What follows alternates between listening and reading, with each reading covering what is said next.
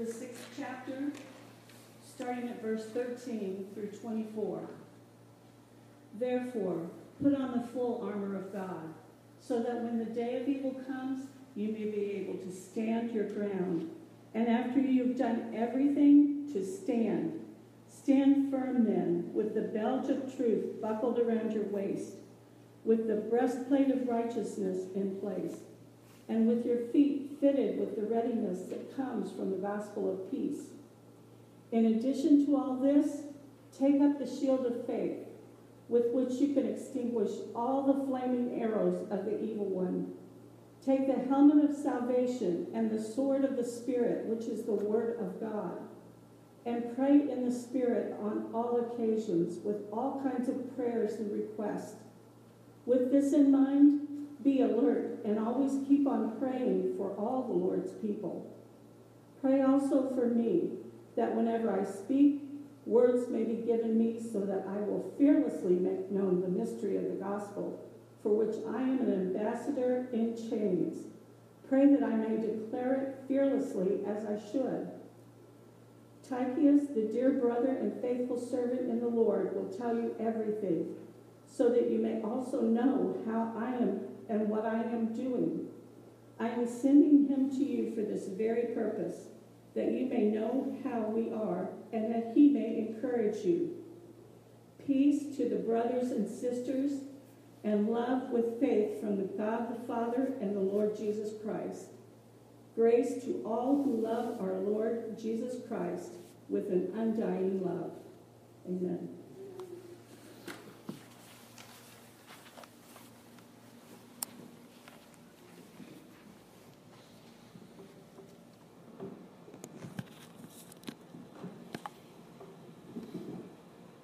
This morning, we're going to be finishing up our study of Ephesians.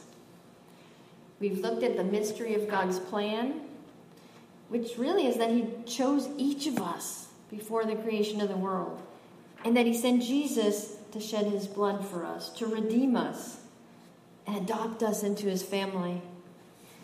He made us joint heirs with Christ, and we sit with him in the heavenly realms, receiving every spiritual blessing through him. And last week we started talking about the spiritual war that's raging around us and the war that's really raging over us. Satan, our enemy, is real, and he's trying to trick us. He's trying to deceive us with his plans, with his schemes. And he's been doing it since way back in the Garden of Eden. Now we can't see the forces of darkness around us, but we do see their work. We see them in big things like murder and theft. But we see them in the small things. Gossip, pride, greed. But Paul reminds us of the power that we have through Christ. It's the same power that raised Jesus from the grave. It's the same power that's residing within us, helping us to stay strong and stay firm. But there are areas that we are vulnerable to Satan. And so Paul uses this illustration of a soldier's armor so that we can help protect ourselves from Satan's plans, from his schemes, from his deceitfulness. And last week we talked about the belt of truth as the first piece to put on because it holds everything else in place.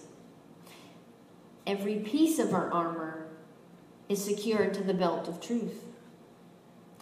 And so if we don't have our belt of truth on, then the rest of the armor falls apart.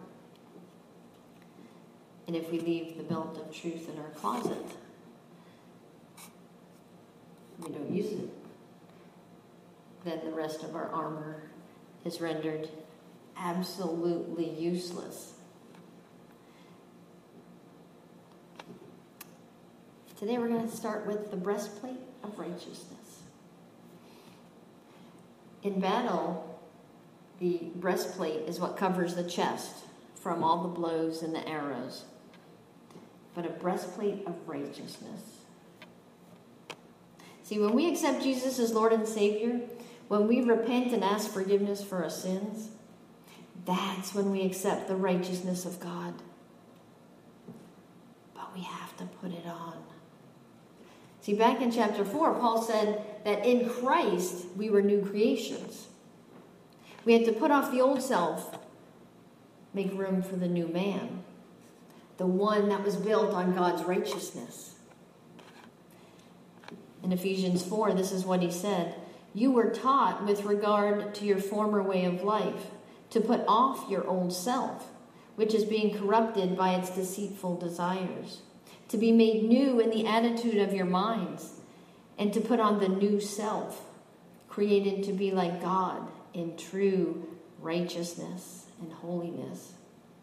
See, by putting on God's righteousness, what we're doing is committing to living to his standard of right and wrong. It's his standard of holiness that we're committed to living by. And by putting on the breastplate of righteousness, we're committed to being imitators of God in all that we do. But if we want to take part in following the deceitful desires of our heart, if we want to take part in lying, in gossip, and unkind and unloving behavior, then what we're really doing is leaving ourselves open for Satan to come in. Because if you give him an opening, he'll take over. But when we put on the breastplate of righteousness, we're committing to imitating Christ in all things, in all ways. But if we choose to respond and behave in the ways of the world, then we've thrown it off. We're no longer protected. The breastplate of righteousness is not on us. And that's when we're vulnerable to Satan's schemes. Then in verse 15, Paul says, "Your feet fitted with the readiness that comes from the gospel of peace." What he's referencing is a verse in Isaiah. Isaiah 52:7 says this: "How beautiful on the mountains are the feet of those who bring good news, who proclaim peace, who bring good tidings, who proclaim salvation, who say to Zion, 'Your God reigns.'" See, with our foundation of truth, with our righteousness in Christ showing through our actions, that's when we're prepared to stand firm. And we resist the temptations of Satan and of the world. But we have to be prepared to shout to the world the good tidings of salvation that we have, of the peace that we have, and say, God reigns. He has the victory. See, when we stand firm, when we have our belt of truth buckled around us, when we're wearing our breastplate of righteousness, we're declaring to the world out there a different way of life. We're showing the world a better way, a more fulfilling way to live our lives. Jesus is our Prince of Peace. He reconciled man to God and Jew to Gentile. And this sounds crazy, but when we're engaged in spiritual warfare, we're actually promoting the gospel of peace. That's what it's all about. And then verse 16, "In addition to all this, take up the shield of faith, with which you can extinguish all the flaming arrows of the evil one." And we're not talking about just this little shield, little round one that just kind of you hide your face behind. The Roman shield was a full body shield from head to toe. In Old Testament writings, the shield is actually used as an image of God's protection. Psalm 28:7 says, "The Lord is my strength and my shield. My heart trusts in him, and he helps me." Proverbs 35 says, "Every word of God is flawless. He is a shield to those who take refuge in him." See, with our armor, Paul says our faith is our shield. And earlier in the first chapter of Ephesians, Paul said that our faith is our means of our divine strength.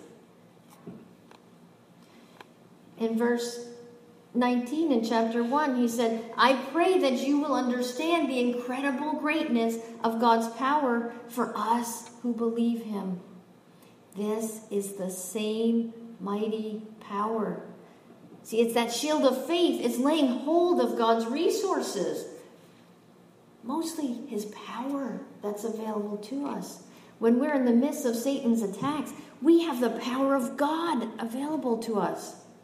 And when we take hold of that shield of faith, when we hold tight to God's promises, that's when we're confident. Because we know that he goes before us and he protects us in every battle. See, the flaming arrows of the evil one really are depicting the cruel and the insidious schemes of the devil. See, in Roman times, what the enemy would do was they would dip the arrows in pitch, and then they would light them on fire, and then they would send them.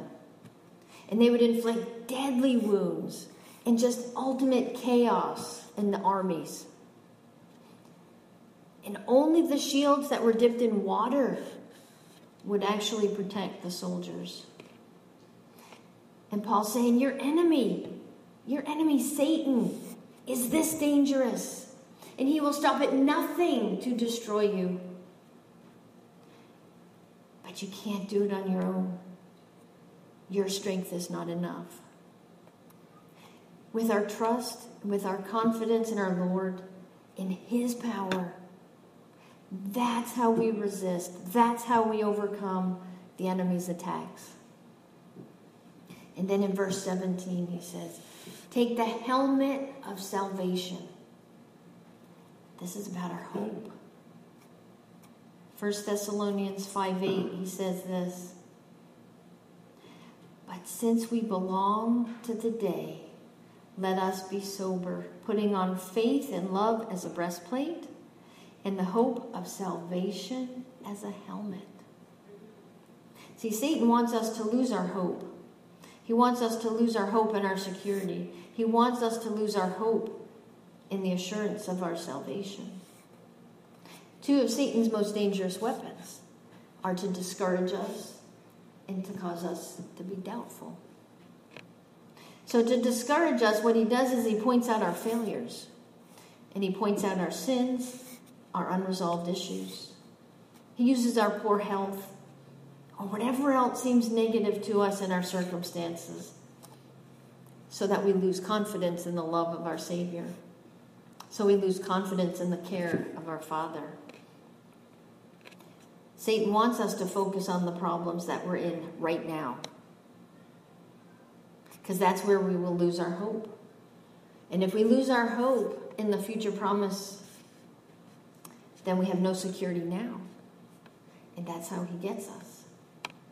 See, the helmet of salvation is that great hope of salvation that gives us confidence and assurance that our present struggles that we're dealing with right now are really just a speck of time compared to eternity with him in heaven.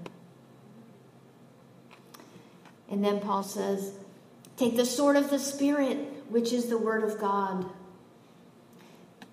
Now, all these other pieces of armor have been about defensiveness. How do we defend against the satanic attacks? But the sword of the Spirit, that's an offensive weapon. That's a weapon to attack. With the word of God, that usually tends to be pretty offensive anyway, doesn't it? Hebrews 4:12 says this, for the word of God is alive and active.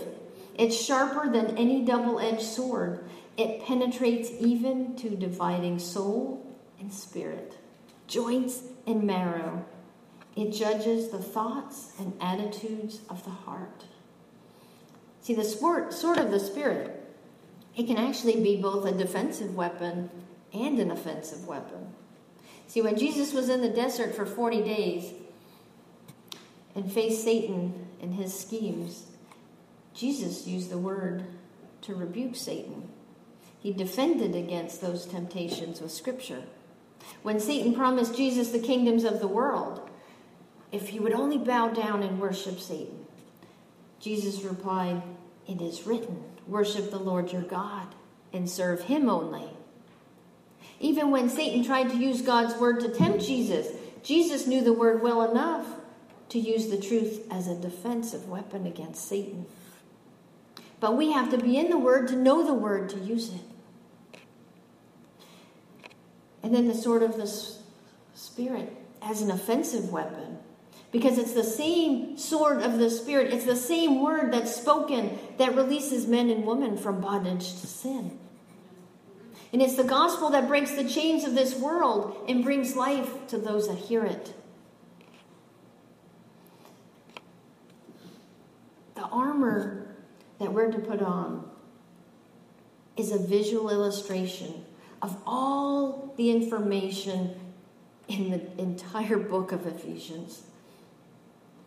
He's given believers a way to remember all that God has done and all that it means to them. See, the belt of truth is really just a reminder of chapter 1. The truth is that God chose you before the creation of the world. He redeemed you, He forgave you, He adopted you into His family. He seated you with Jesus in the heavenly realms. And that's the basis for the rest of our armor. It's foundational for our protection. The breastplate of righteousness is a reminder of chapter 4. Paul says, because of what God has done for you, this is how you should behave. Righteously and holy as your Father in heaven is holy. See, our breastplate is a call for us to become more like Christ. It's a call to imitate Him in all we do. And that's where we can find our protection. Our feet fitted with shoes of peace is a visual of chapter 2, where we're reminded of the unity that Jesus' sacrifice brought for us, between us and God, and between us and others. It's the peace that comes from the gospel that we share with others. The shield of faith is a visual of the protection and power that we receive from God for those who believe. The same power, Paul says, that raised Jesus from the dead has the same power that protects and strengthens you today. And the helmet of salvation is to remind us that once we were dead, but now we are alive in Christ.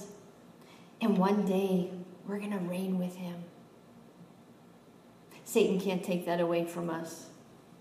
And we can't let him get into our minds, causing us doubt and fear, and telling us falsehoods about God's work in our lives. The sword of the Spirit is a summary of chapter 3, where Paul talks about the revelation of the mystery of God. It's the revelation of God's plan to send Jesus to live as a man to die for us, to take our shame, our death upon Himself, redeeming us. Then Paul closes out his letter with our greatest weapon, prayer. He tells us, pray at all times, with all prayer and supplication, with all perseverance, for all the saints. Prayer is the greatest weapon because it's what we need to deploy our armor. See, we already know the spiritual battles and evil surround us. So we're already engaged in it. But if we aren't in prayer continuously, we're unsuccessful. See, the powers of darkness that are around us, they're always at work. They don't rest. And so our prayers must also be continuous and never-ending.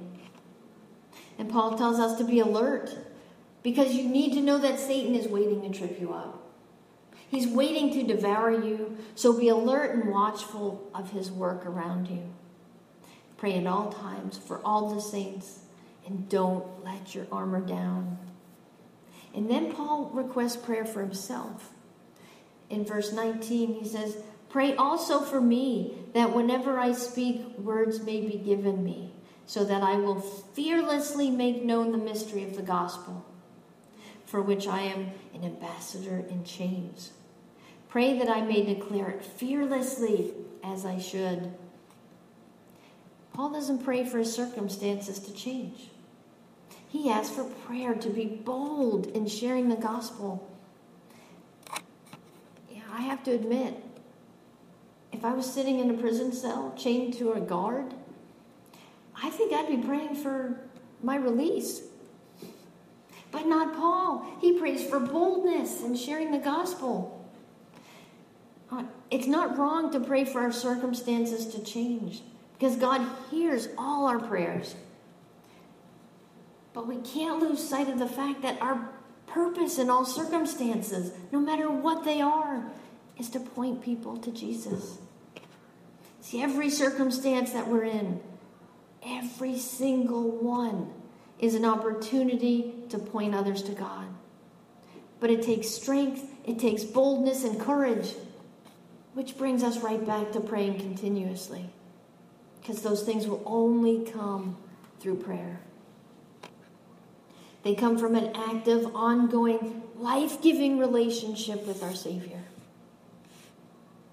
Now, on the world stage, when countries go to war, when they're engaging in war, they have allies to support them, that come alongside and strengthen the efforts. We have allies in our battles too. We have one another. We help hold each other up, keep us on the right path. So we pray for one another. But more importantly, we have the three persons of the Trinity as our allies. God the Father is our strength. He's our shield. In Jesus we have redemption and salvation. Through Jesus we have the victory. Through the Spirit we experience a boldness and a courage to speak peace to others and to speak the good news of Jesus. But we need to remember that as believers, as followers of Christ, we're no longer fighting for that victory. The victory's already been taken. We're fighting from places of victory. The spiritual forces that we battle against in this world, they're already under Christ's authority. Paul said in chapter 1, in verse 20, that when the Lord raised Christ from the dead and seated him at his right hand in the heavenly realms, far above all rule and authority, power and dominion, in every name that is invoked, not only in the present age, but also in the one to come. And God placed all things under his feet. All things. There is nothing that can touch us that he doesn't know about, that he hasn't already battled for us. See, the power in our armor comes from the truth that all authority has been given to Christ. And God has placed all things under his feet. So when Satan attacks, when he tempts you, remember your belt of truth. You're a child of God. You're a child of the creator of the universe. You're chosen, you're redeemed, and you're part of his family. Hold on to that and buckle it around your waist. Remember your breastplate of righteousness. Draw near to your Father. Obey his teachings and imitate him in all things. Remember that your feet are fitted with the gospel of peace. Take the gospel with you into every situation, every circumstance that he puts you in, praising him and pointing others to him the whole way. Remember your shield of faith. The same power that raised Jesus from the dead lives in you. Use it. Let it strengthen you and protect you. Remember your helmet of salvation. Hold tight to that assurance of your salvation. Keep an eternal perspective so that all your troubles are seen in the light of eternity. Hold your thoughts captive to Christ so Satan can't get a foothold. Remember the sword of the Spirit, which is the Word. Spend time in his word. Let it abide in your heart so that when Satan tempts you, when he tries to attack you like he did with Jesus in the desert, you can rebuke him. So when Satan says, you're too fat, you're too thin, you're too short, you're too tall, you're too this, you're too that, remember what God said. You are fearfully and wonderfully made. And when Satan whispers to you, no one's there to help you, not even God. God says, look up at the mountains and see that your help comes from me, the maker of heaven and earth. And when Satan wants to remind you of the sins and the failures of your past, when he wants you to stay in with your regret, when he wants to shame you and defeat you, God says, no, I'm about to do something new in you. Don't you see it? Take hold of it. And the peace that deploys our armor, prayer. Pray at all times, in every circumstance, for all the saints. Paul finishes his letter with, peace be with you, dear brothers and sisters. May God the Father and the Lord Jesus Christ give you love with faithfulness. May God's grace be eternally upon all who love our Lord Jesus Christ. He's saying, I've told you all that God has done for you, and all that he is doing in you and through you, and all the abundant blessings that you've received. But how are you going to respond to his grace? How are you going to respond to his faith and his love for you? Because it's in that response that we give back. That's our purpose. Our purpose is to worship him in all that we do. Our purpose is to seek peace and unity in all relationships in order to love everyone. Our purpose is to imitate Christ in all things so we become more and more like him in all that we do as we serve one another. That's our purpose. Holy Father, holy, holy Father,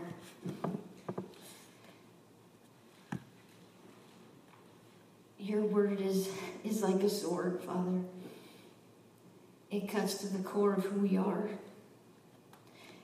We stand before you, Lord, arms raised, praise you for your word, for Jesus, for your presence with us this morning.